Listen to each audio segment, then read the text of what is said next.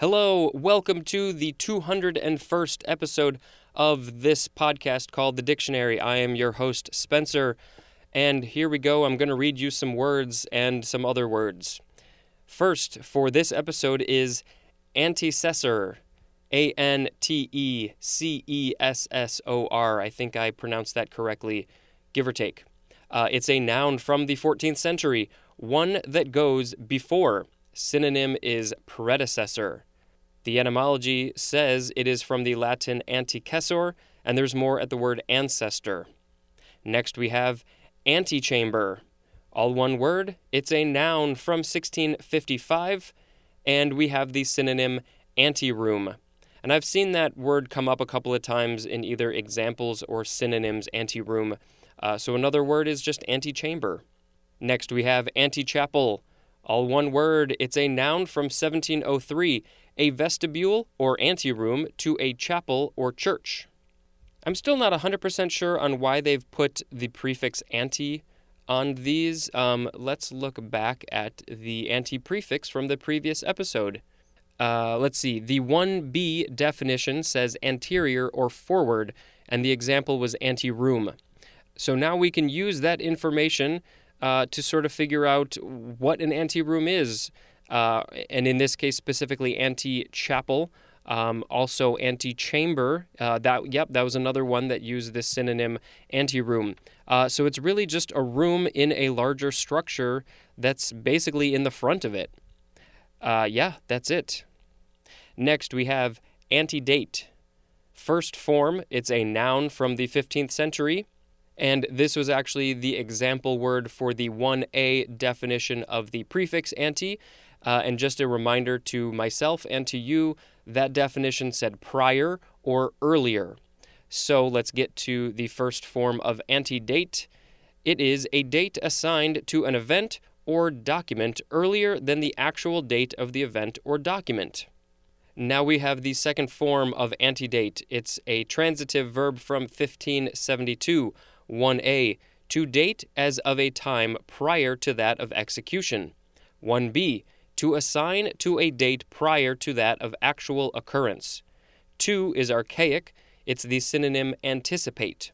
3, to proceed in time. Next we have antediluvian, antediluvian. It's an adjective from 1646. 1, of or relating to the period before the flood described in the Bible. 2a, made, evolved, or developed a long time ago, as in an antediluvian automobile. 2b, extremely primitive or outmoded, as in an antediluvian prejudice. And boy, do we have a lot of those. Antediluvian is also a noun, and the etymology says it is combining the ante prefix plus the Latin word diluvium, which means flood, and there's more at the word deluge, D-E-L-U-G-E. Next we have antefix, A-N-T-E-F-I-X. It's a noun from 1832, an ornament at the eaves of a classical building concealing the ends of the joint tiles of the roof.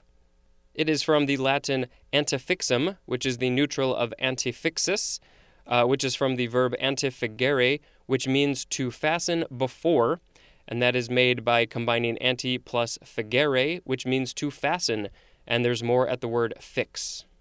Next, we have the word antelope. It's a noun from the 15th century. 1a, any of various ruminant deer-like mammals, chiefly of Africa and Southwest Asia, that have a slender, lean build and usually horns directed upward and backward. 1b is just the synonym pronghorn, P-R-O-N-G-H-O-R-N. 2, leather from antelope hide. This is a Middle English word, means fabulous heraldic beast, probably from the Middle French antelope without the E at the end, which means savage animal with saw-like horns. That's from the Middle Latin anthelopus, which is from the Greek or Latin Greek anthelop or anthelops. But I love that description, fabulous heraldic beast. or savage animal with saw-like horns. Very poetic. Next, we have antemeridian, two separate words. It's an adjective from 1563, being before noon. An abbreviation is AM. And if you are not familiar with AM, I'm a little concerned because we use that and PM all the time. But yeah, that's what it means, antemeridian. And it's Latin, and I'm guessing it literally means just being before noon. Next, we have antemortem. All one word, it's an adjective from 1862, preceding death. So I guess you could say that we are all currently antemortem because we are alive. Next, we have antenatal. All one word, natal. It's an adjective from 1806, and we have the synonym prenatal, as in antenatal diagnosis of birth defects. So that would be before the baby is born, they are able to either diagnose birth defects or see if it's a boy or girl or things like that. Those would all be either prenatal or antenatal. And antenatally is an adverb. Next we have antenna. It's a noun from 1646. One, they use the plural, which is antennae with an AE at the end. One of a pair of slender, movable, segmented sensory organs on the head of insects, myriapods, and crustaceans. And it says to see the insect illustration.